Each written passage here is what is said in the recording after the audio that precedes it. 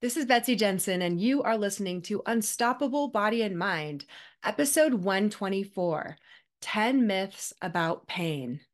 In this podcast, we learn to upgrade our brain and understand the power of our thoughts, to heal and to create the results we want in our life. Become the person in control of your healing and make peace with your life.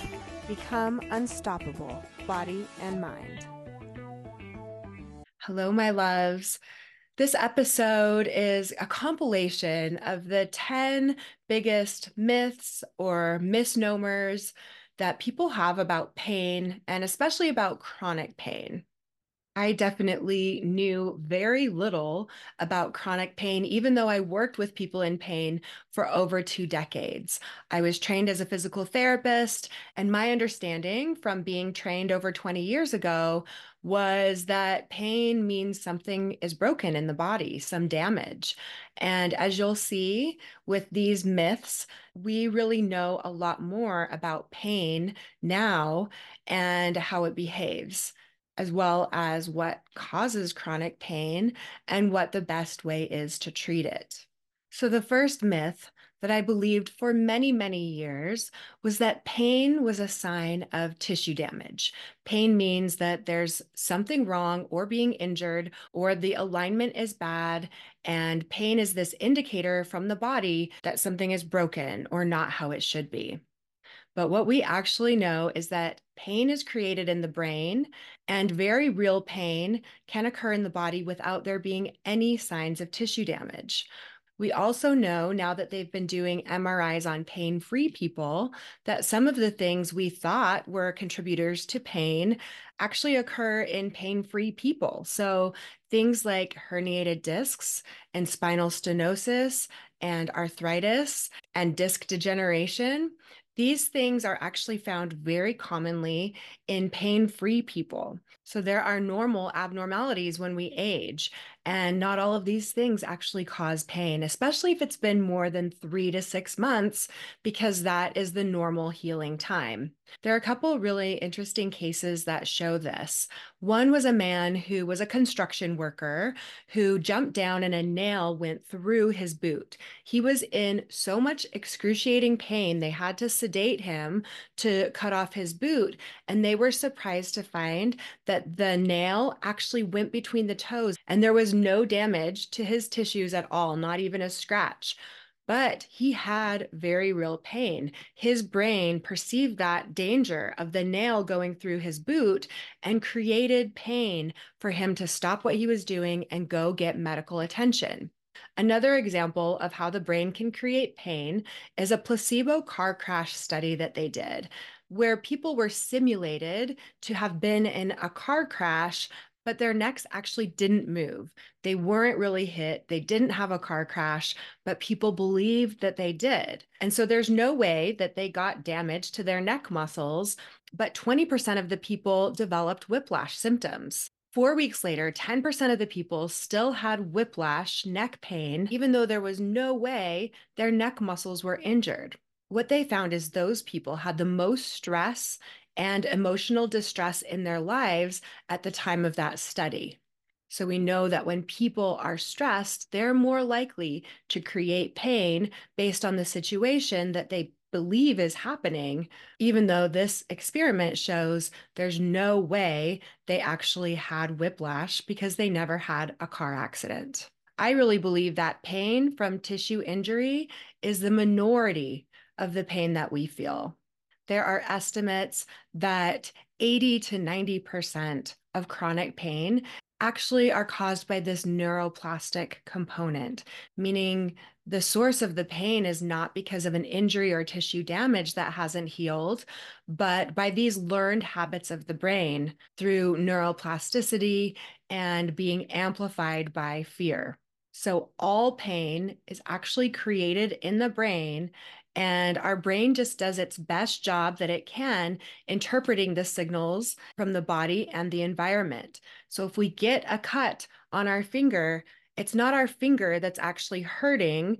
The receptors send information to our brain and spinal cord, and our brain is what produces the pain that we feel in our finger. The brain can produce all kinds of symptoms in the body, not just pain.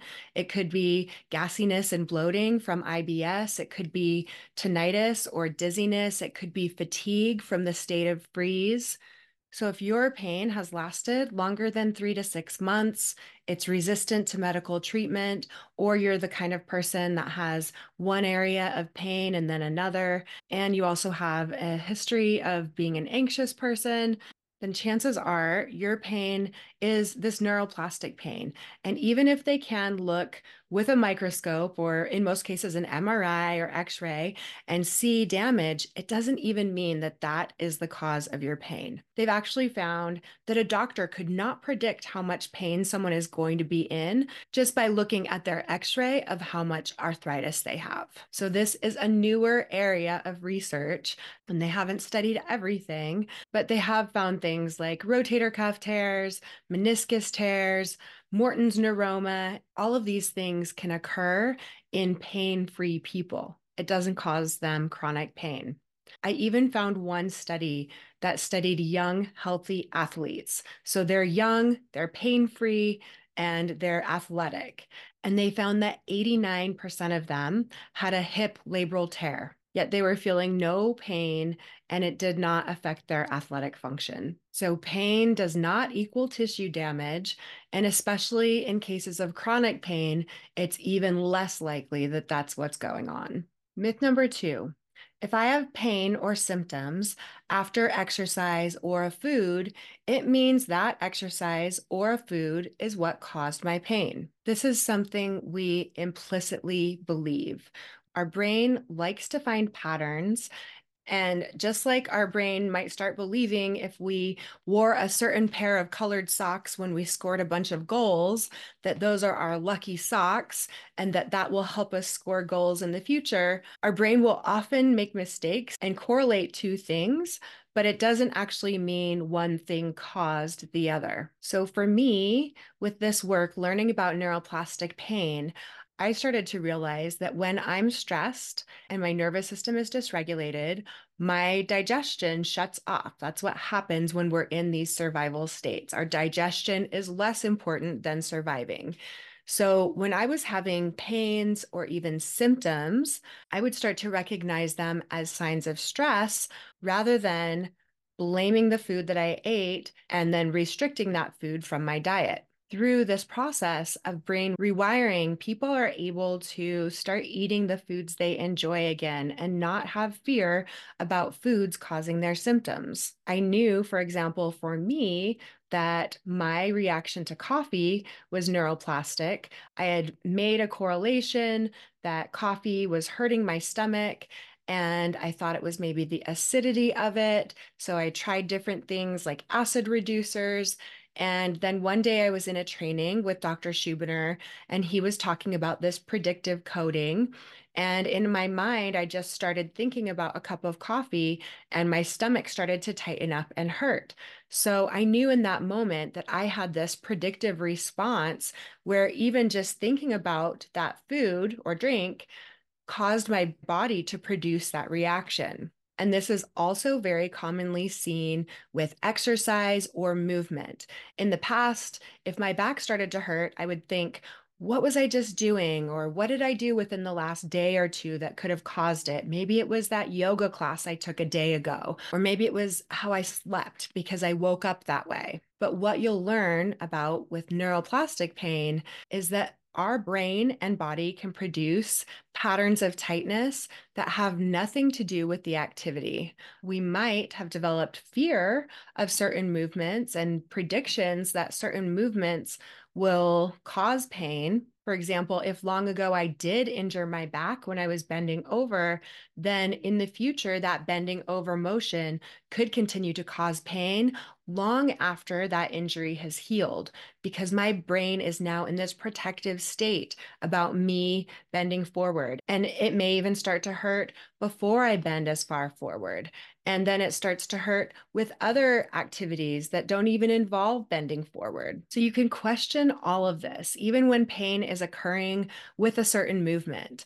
Like I started to have some pain in the last joint of my middle finger once. And so every time I moved it, I noticed that there was this pain, and I thought, oh, maybe it is like arthritis or some calcification or gout. And I noticed that the pain wasn't always there. So that's a sign that it is most likely neuroplastic. Sometimes I'd bend my finger and it would hurt, and other days it wouldn't. And then one day my finger was bugging me, and I also was having some jaw pain that had started on one side and went to the other. And I thought, I am just going to journal. And I did this rage on the page exercise. I did this free writing about all the things that I was mad about or had emotions about or felt sad about. And a lot of stuff came out that I wasn't really realizing was a big deal to me. And that pain in my finger totally went away, as well as the pain in my jaw. So pain with or after movement does not even mean that it was the movement that caused that pain. Myth number 3, the longer I've had pain means the longer it will take to heal. Now, this can be true to some degree. The longer you've had some neural pathways that have been wiring and firing together, the stronger those neural pathways become, and the longer it can take to rewire them.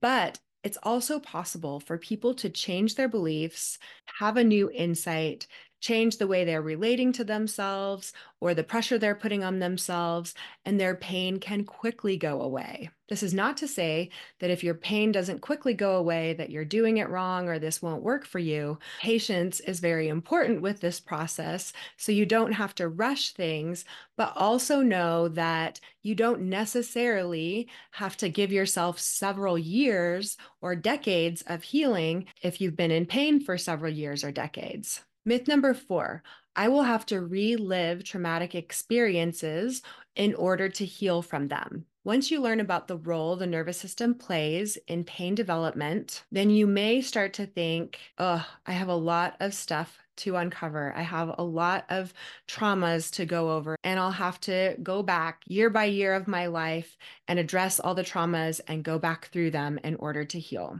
And it doesn't really work that way. Most of the time with my clients, I don't have to actually go through and have them relive any of their experiences of abuse or trauma from their childhood. They just need to understand what happened and the survival states that their nervous system started to go into because of what was going on.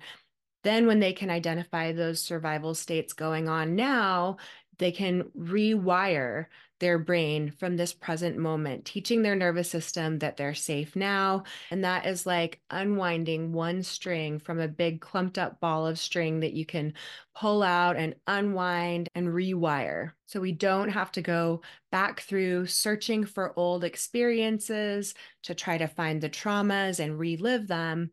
We can use how the body is reacting now, the survival states that it's presenting with now, and rewire or neutralize those traumatic responses from years and years before. Number 5, if I don't have significant childhood trauma, then I shouldn't have chronic pain. You may have heard of the ACEs, the Adverse Childhood Experiences study. It's a study they did over several decades showing that when people have traumatic events, adverse childhood experiences in their youth, that they are more likely to have health problems, especially autoimmune conditions and things like chronic pain when they're adults. But it doesn't mean that everyone who presents with neuroplastic pain has gone through significant childhood traumas. It could be that you had some traumas as an adult, or it could even be that you didn't have capital T traumas, but you had many little t traumas. For me, for example, I had a great, loving family, supportive parents who were there for me. My ACEs score is so low, but I developed some of the personality traits that people with chronic pain have: perfectionism, people pleasing, wanting to be good, having a strong sense of duty, feeling like I needed to be busy all the time, extremely self-critical, I believe that environment I grew up in did play a part because I was raised in a very religious culture where most of the time I felt like I was not good enough. But again, I didn't really have any of those big T traumas like abuse or neglect or witnessing violence in the home. There was none of that. And many people that I've talked to feel the same way. Their childhoods were relatively uneventful, but maybe they moved once when they were a child, or they got bullied by someone in school. That is enough to put that nervous system on high alert and cause neuroplastic pain later in life. Myth number 6. If my pain is mind body, I need to have 100% belief before I can heal. Many people have been told many confusing things about their pain, and they might be new to this mind body approach. They're just learning about neuroplastic pain, and maybe some of it resonates, and they're not exactly sure that that's what's going on. Maybe they deep down still have a belief that something structural is going on and their doctor just hasn't found it yet. But they may have some evidence that they have at least some component of neuroplastic pain. And as they start to learn techniques to calm their nervous system, ways to react with less fear, and the personality traits that they can identify and change, they can start to decrease their neuroplastic pain even without that 100% belief. In fact, it's kind of rare that someone hears about this approach and believes 100% that this is them, that nothing structural is involved and it's 100% neuroplastic. Most people start with the belief that it's probably some of both. And then as they do this work, they can realize actually it was all neuroplastic and there's no actual need for these chronic pain conditions, and they can become chronic pain free. But even if you start with just a little bit of belief and then keep looking for evidence that your pain is behaving in more of a neuroplastic way, you can build that evidence you need as you go along. And you might just surprise yourself at how much your pain can change when you view it differently. For example, one of the hallmark signs of neuroplastic pain is that it comes and goes. And I did have one client that had pain that would come and go over different places of his back. But in one place in his back, he said the pain was constant, it was always there. After a couple months of doing this work, he actually noticed he was very distracted doing some projects and realized that pain in that part of his back was actually not there during that time he was distracted. And this is pain that he had believed was structural and was constant. So just doing some of this work, calming his fear for the other areas of pain, helped him decrease pain in this area as well. Myth number 7. I have to be perfect at healing. Perfectionism is actually one of the personality traits that keeps chronic pain going. So many people who show up to this work with chronic pain have this perfectionistic attitude about healing, which actually slows down their healing progress. There's no 1 through 5 that you can just check all the boxes and do perfectly and know that that is exactly how you're going to heal.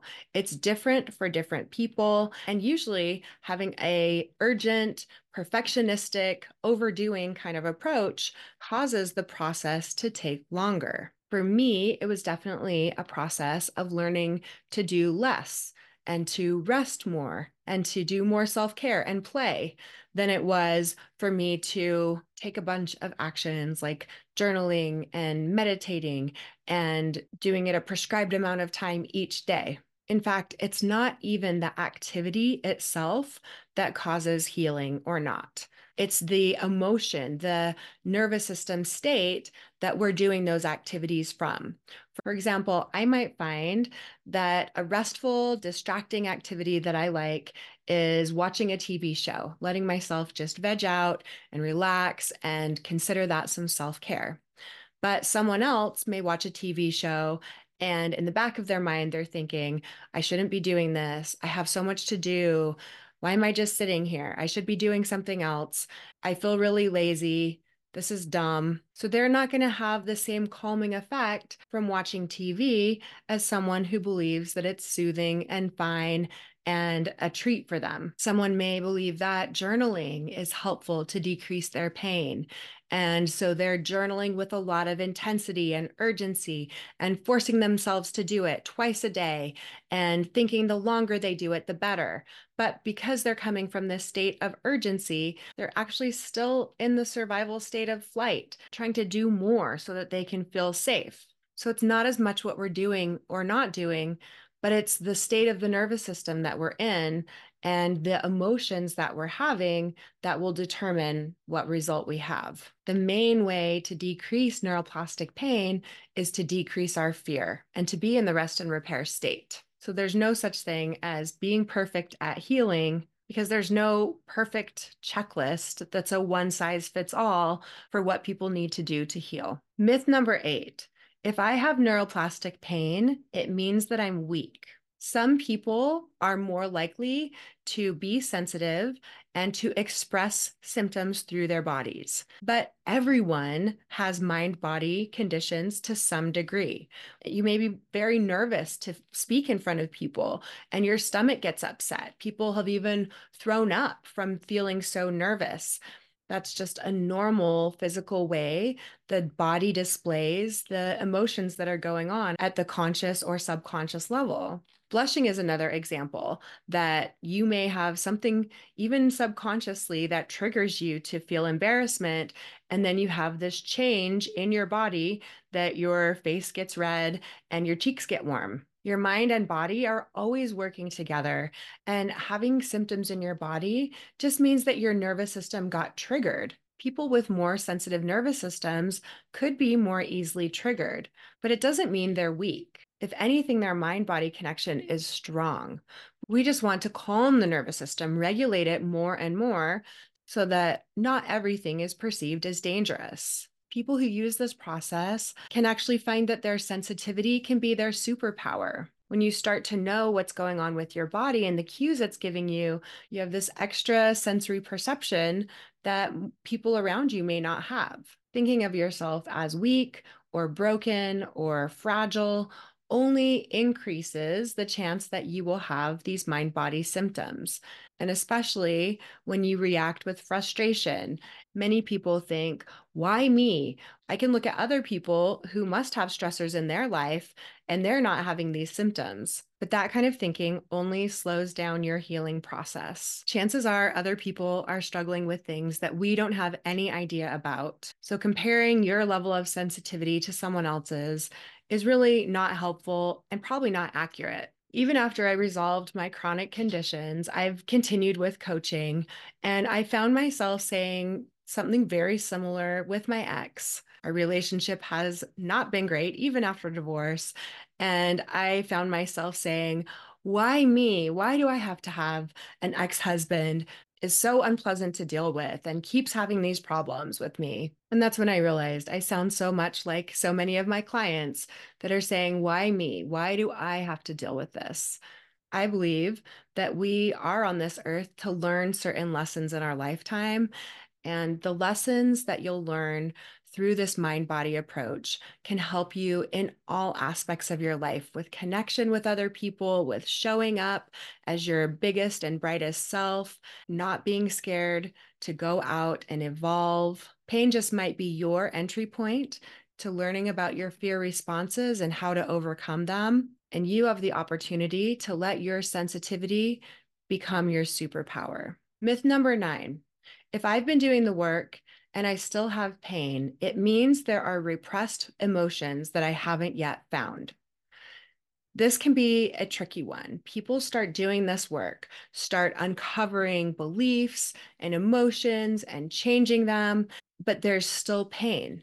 So then they get a little more urgent, frantically starting to examine and think and become perfectionistic and dig and try and find that missing piece that they think is somewhere in their past. And since we don't know what emotions we're repressing, they're subconscious, people might think there's some kind of subconscious emotion I just haven't found yet. I have to keep looking. But we know that chronic pain is not just from repressed emotions. It could be from the pain fear cycle. So if you have a lot of fear and anxiety, that can perpetuate your pain. So the way that you're responding to your pain could be what's keeping the pain going. And if you're catastrophizing about your pain, that could increase your brain's production of pain. Catastrophizing is saying things like, it'll never go away. And no matter what I do, it doesn't help. And I'm scared that I'll have this forever. And I'm scared it won't go away. Anytime you're catastrophizing, that's like turning the volume knob up on your pain.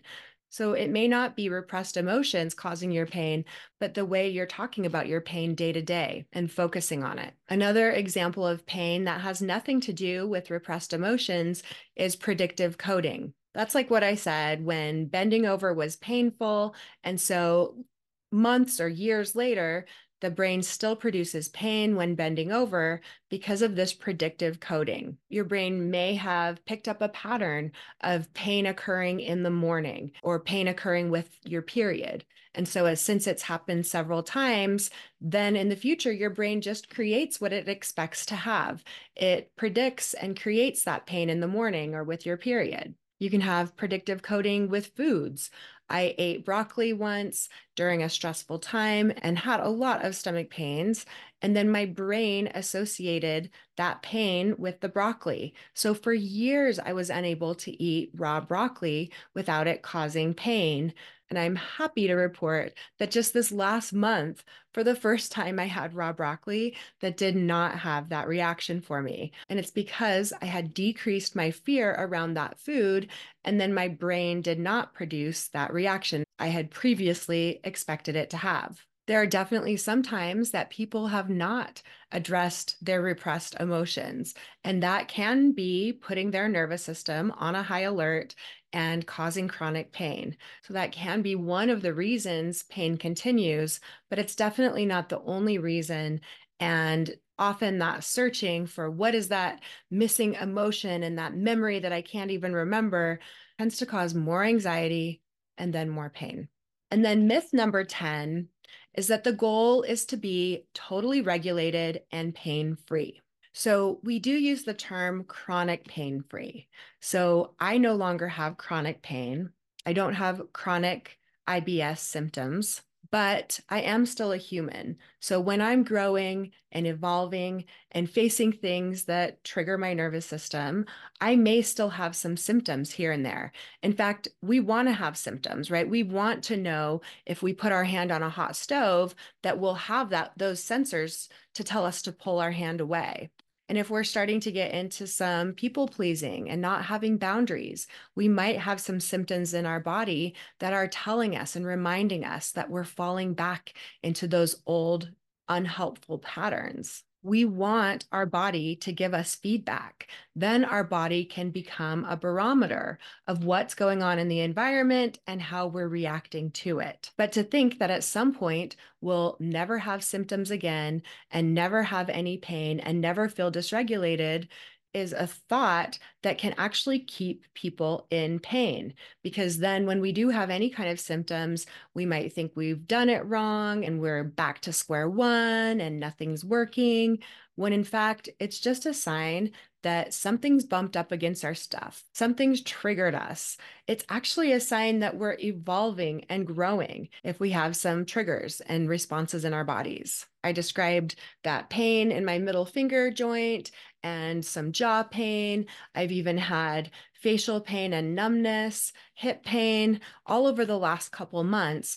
But I was able to assess what was going on in my life, what was stressful, change those things, or reframe the ways I was thinking about them so they were less stressful to me. And the pain went away within minutes or hours, or at the most a couple of days. So as long as you're human and alive and growing, there are chances that you will have some symptoms in your body, some pain, and it's not a sign that you're doing it wrong. It's actually a sign of growth. So I hope this helped you understand a little bit more about pain and specifically neuroplastic pain, because once we understand what is really going on with pain production in our bodies, then we can treat it in a way that provides healing to our body and mind. Check out more information on my website, bodyandmindlifecoach.com. Thanks, guys. Have a great week. Bye. Thank you so much for listening. I hope you learned a little bit about your brain today that helps you in your life like it helped me. Please be sure and subscribe and leave a review. And of course, be sure and share this podcast with someone you know that wants an unstoppable body and mind.